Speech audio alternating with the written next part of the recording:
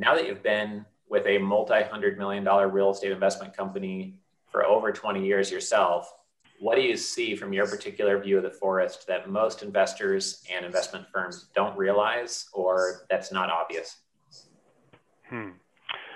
Great question. I'm going to stick with your analogy of the forest there. The forest is made up of lots and lots of trees, and every one of those trees has the ability to impact the investment both on a positive or a negative basis.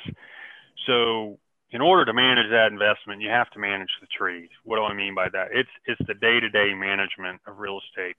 I don't think that's so obvious to most people trying to get into real estate. They just think about, I want to own real estate. It's supposed to be great for me. And they go through the acquisition process. And then, as I've said before, it's like the proverbial dog that caught the car. Now what? You got to go through the day-to-day asset management of a property. That's where you're going to create your value, create the returns for the property. Real estate, particularly multifamily real estate that we do, really just demands day-to-day management. And an investor should never underestimate the amount of time and effort that such management does require.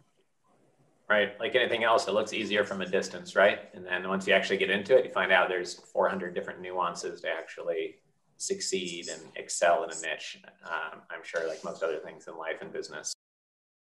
This content was created by commercialrealestate.com. Access our community, investment databases, training, and live events by visiting www.commercialrealestate.com.